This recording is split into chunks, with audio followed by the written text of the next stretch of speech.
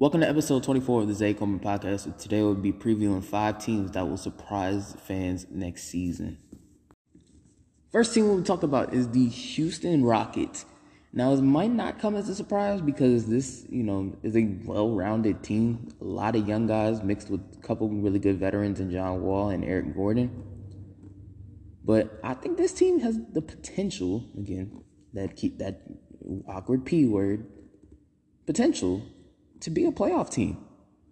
And this isn't me, me trying to be, all dilly-dally with the Houston Rockets or whatever.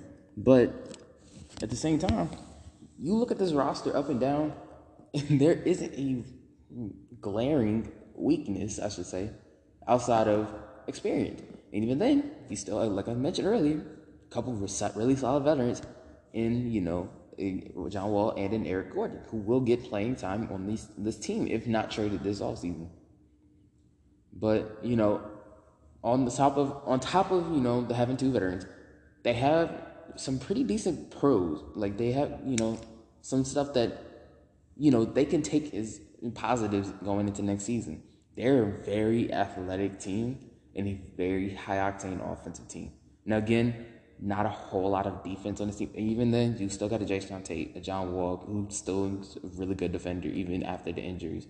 KJ Martin showed he was one of the best shot blockers in the league last year, despite not having the most playing time in the league last year. He really proved to be a solid defensive anchor back there for Houston. KPJ isn't terrible on defense. Granted, isn't a lockdown, but he'll slide his feet every now and then. He'll slide his feet. Like, this team isn't a terrible defensive team, but it's a really good offensive team. And I think that's just enough to maybe sneak into the play-in next year, in the 9th, 10th seed maybe. I don't think that they get an actual playoff spot, but it's still something to grow from. They're better than the Kings. They're better than the Timberwolves. They're, in my opinion, better than probably Portland. Who knows? They're definitely better than LKC. I can, better than San Antonio. I can see them snagging that, 9th or 10th seed as a play-in, and maybe even upsetting a team if, the day calls for it. They can probably match up with a Dallas, to be honest, especially if, Porzingis is down late in the year that, he wants to be, apparently. Like I said, even the Clippers. I have the Clippers as one of my 5 teams, but say, PG is out 15, 20 games next year, knock on wood. But if Paul George is out, then maybe the Clippers slide, and that might be Houston's spot. You never know what the Western Conference, the Grizzlies, like I said, I've mentioned a couple of times, they've taken multiple steps back in this rebuild and already looking to trade Dillon Brooks. Are you stupid? Again, sidetrack. Houston really has the potential to be an 8th or 9th seed next year, and I'm here for it. And here's the crazy thing. For the most part, they're built organically. It's not a 4 superstars came together to sign with the Houston Rockets. No, they built through the draft. They built through, undesirable trades. John Wall. Eric Gordon isn't the best, is probably one of the worst contracts in the league, to be honest with you. But they still built a really, really good team around. They, got Christian Wood basically on a bargain. Jason Tate, undrafted rookie. KJ Martin, undrafted rookie. KPJ, they got basically, again, at a bargain. Literally, is this basically for a 2nd-round pick. Jalen Green was their own draft pick. They didn't trade for the number 2 pick in the draft. That's where they landed in the lottery. You can question their methods of maybe, tanking or whatever. But at the end of the day, it worked. And really, they only tanked for a year because we'll forget they were a playoff team in 2019. Playoff team to number 2 draft pick in a year. It only took them 1 year to get their franchise guy in Jalen Green. And even then, they have an arguable potential franchise guy in KPJ, who's literally, they basically signed him almost. They signed him basically. It wasn't even they traded for a 2nd-round pick, which was basically a protected 2nd-round pick, which ain't going to matter much because with the Cavs, they don't know how to get young guys to save their life. Evan Mobley basically fell to them. This is basically what I'm saying. Is Evan Mobley fell to them, but let's not act like they if they were going to go all out to go get a star in the draft. No, They just happen to be one of the worst teams in the league, and they have been for the past 3 years.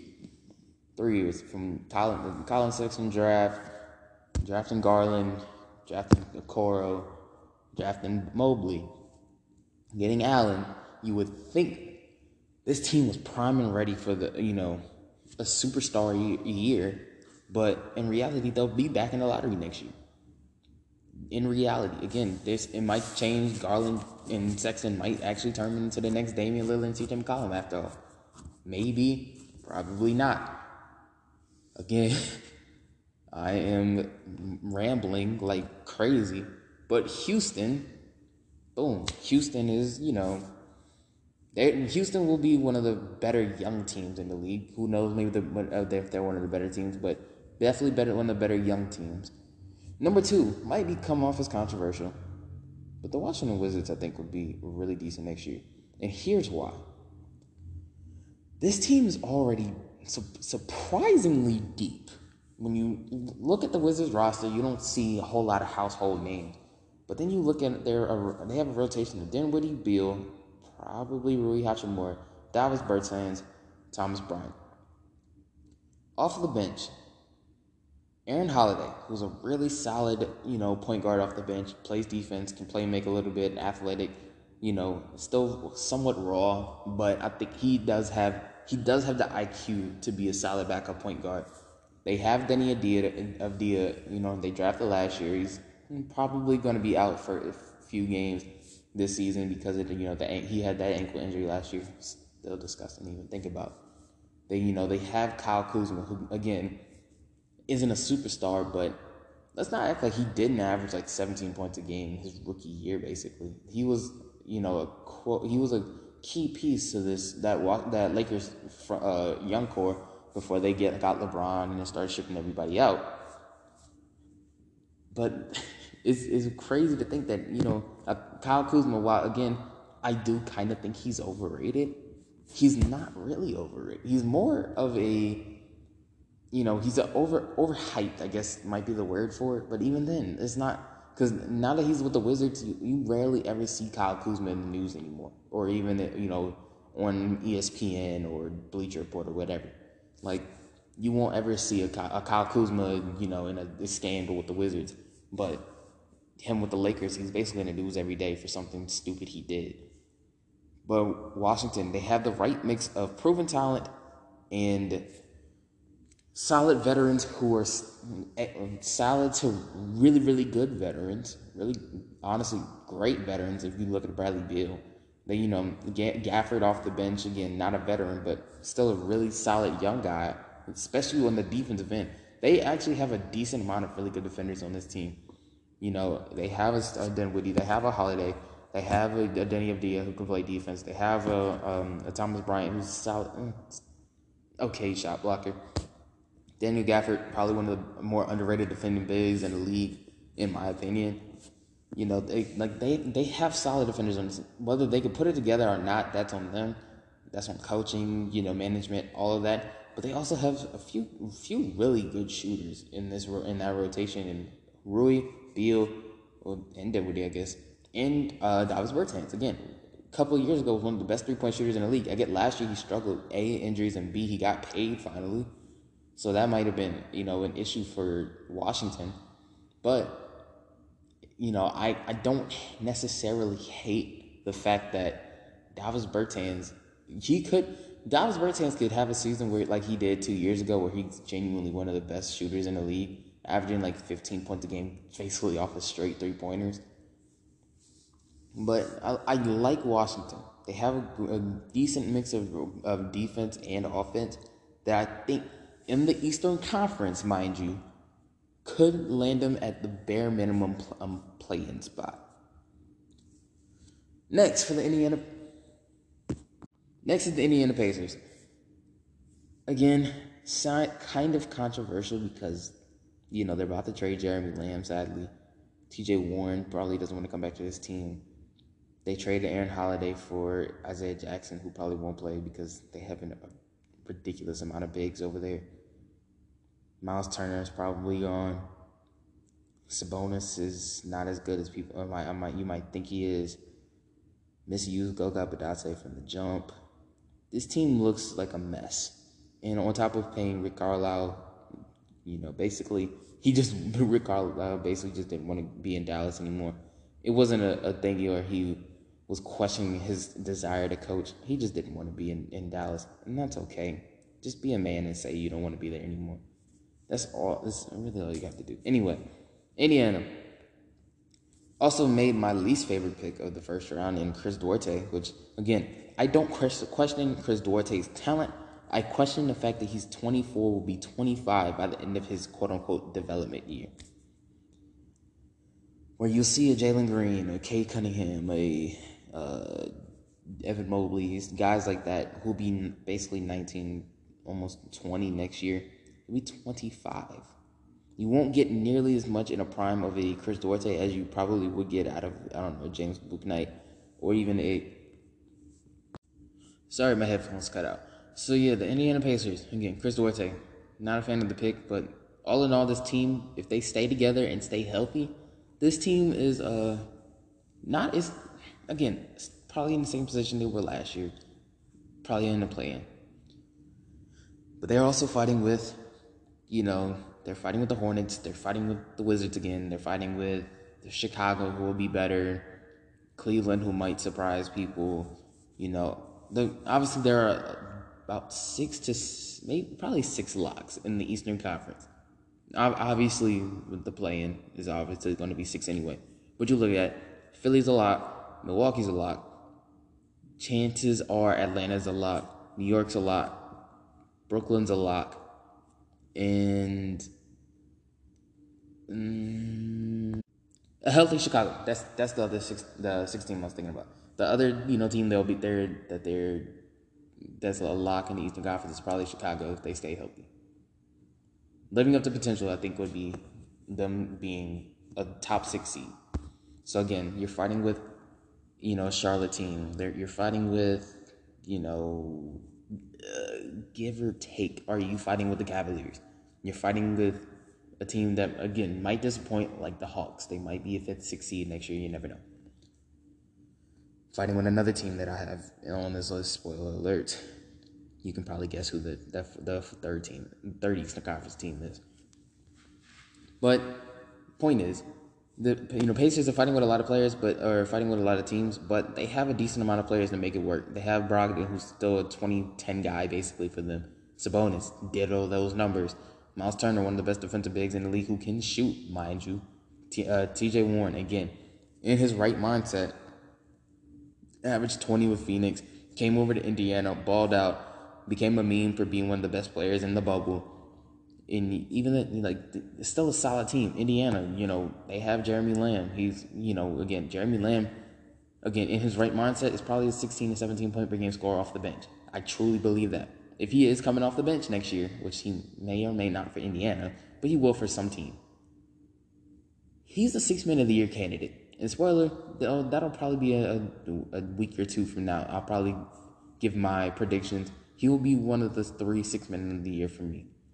At least contenders, I should say. Because TJ McConnell off the bench also for the Pacers, if he's the 6th man, and they run Brogdon at the 1 and Lamb at the 2, TJ McConnell is also a 6th Man of the Year candidate for me, believe it or not.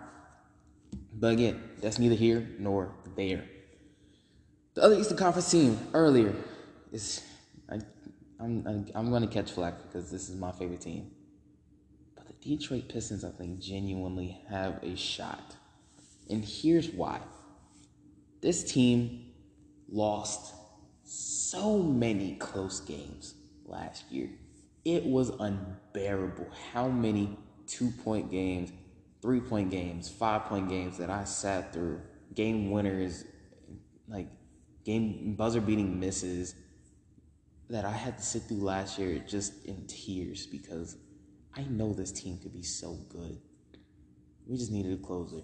And Cade Cunningham that lives up to his rookie potential, just lives up to that expectation, could be that closer for Detroit stat. And again, you don't really want to expect that out of a rookie, but hey, Luka Doncic did it.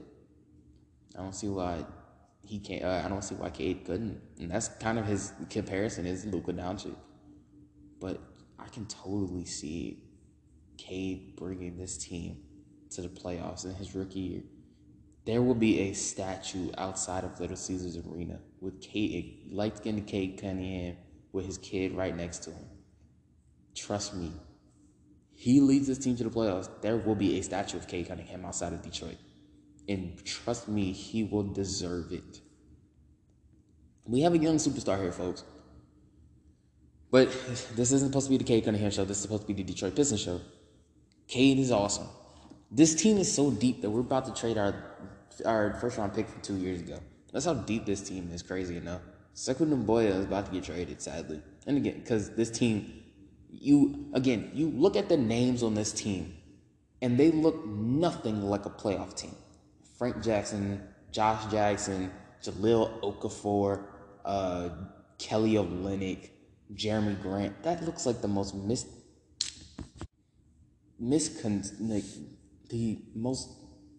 honestly the most ridiculous team that you ever think of.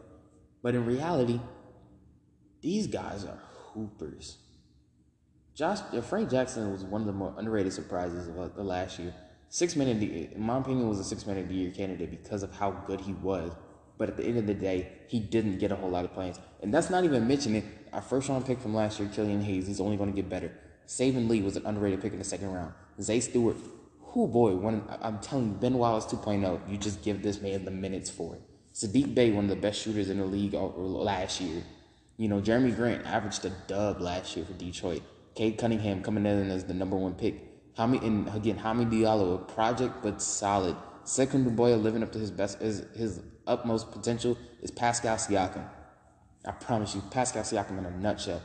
This team has the very makings of being one of the better, more surprising teams in at least the Eastern Conference, maybe the entire league. I really do believe that. Why do I feel like there'll be another, top 3 pick next year? I don't know. I don't want that. I want to I want to progress. Maybe not be a playoff team, but maybe like 10th, 11th seed. I would genuinely enjoy that. But they could be, a playing team next year. Again, I wouldn't hate that. Even if we lost, I wouldn't hate the fact that we are a playing team with a rookie point guard, rookie shooting guard, essentially, in Cade Cunningham. A second-year small forward, a power forward who everybody clowns on for only putting up numbers because he's on the Pistons, and a center who was laughed at for being taken at 16. That's going to be our starting 5 next year. And when I tell you we're going to be one of the bigger surprises next year, it's going to be fun. At the very least, we'll have a fun team to watch. Even if we suck, if we win 4 games next year, it doesn't matter. This team will be fun to watch. That's all that matters to me, honestly. It's leagues better than that 2019 playoff team that we had. Leagues better. But it's all up to Dwayne Casey and the front office that I currently have 250% trust in. Next, final team. Again, this might not come as a surprise because, they just were in the conference finals last year. But the Los Angeles Clippers will be surprising. This team will show how deep this roster is without Kawhi Leonard. Kawhi won't play next year, let's be honest. He's, taking torn ACL. He ain't playing next year. They shouldn't play him next year, to be honest. Paul George is going to have this team running. He's going to have this team working next year. They got Eric Bledsoe in a trade. I think that was an excellent pickup. He will be a solid, at bare minimum, backup point guard, at very, very maximum, elite level starting point guard. I'm expecting Phoenix Suns Eric Bledsoe on this Clippers team. And again, didn't really fit last year playing with, New Orleans with Lonzo and Ingram and Zion all touching the ball. Eric Bledsoe is going to be a solid point guard for this team. Again, whether as a starter or coming off the bench, him and Reggie Jackson will be a really dynamic 1-2 combo in that backcourt. Paul George is still going to be an elite level wing. Marcus Morris is going to do Marcus Morris things. He'll probably put up 14, 15 a game, playing really good defense. Zubac will be a big man down low. That's not all I have for Zubac, to be honest with you. Luke Kennard will step up. Terrence Mann will step up. Given the opportunity, Amir Coffey will step up. They got to sign some more bigs. They definitely are in need of some big men help. But all in all, this team is very much loaded. Again, this isn't even me mentioning their first-round pick, Keon Johnson. I think he will come in and play a young Spurs Kawhi-esque role on this Spurs team, or in this Clippers team, I should say. And, even if he plays a minuscule role and rarely ever touches the floor, he will be felt in that locker room. Kawhi will also be felt in that locker room. Paul George his voice will definitely be heard in that locker room. And I could totally see this team being another 50, 55 plus win team. Maybe even, again, doubt it because the Lakers and the Suns and Nuggets and all those teams got better and they're without their star. But you let them mess around and accidentally end up in the conference finals and see if I don't buy a Clipper jersey. This team is, like I said, this team is loaded, man. This team is deep. Still the deepest team in the league without their superstar. That is crazy to think about. They have legitimately 10 to 11 guys on this roster that can play elite level roles on this team. And I can't wait for the Clippers to, I want the Clippers to rise next year. So that's the end of the podcast. If you missed the previous 23 episodes, there's, Spotify, Google Podcasts, right here on Anchor. If you want to check me on the socials, they're in the previous episodes. But if you missed those, obviously, you say make a 15 on Snapchat, say make a 15 on Twitter, say with the Trey on Instagram. That's about it. It's all love at the end of the day. I love you. You love me. Let's love each other. See you.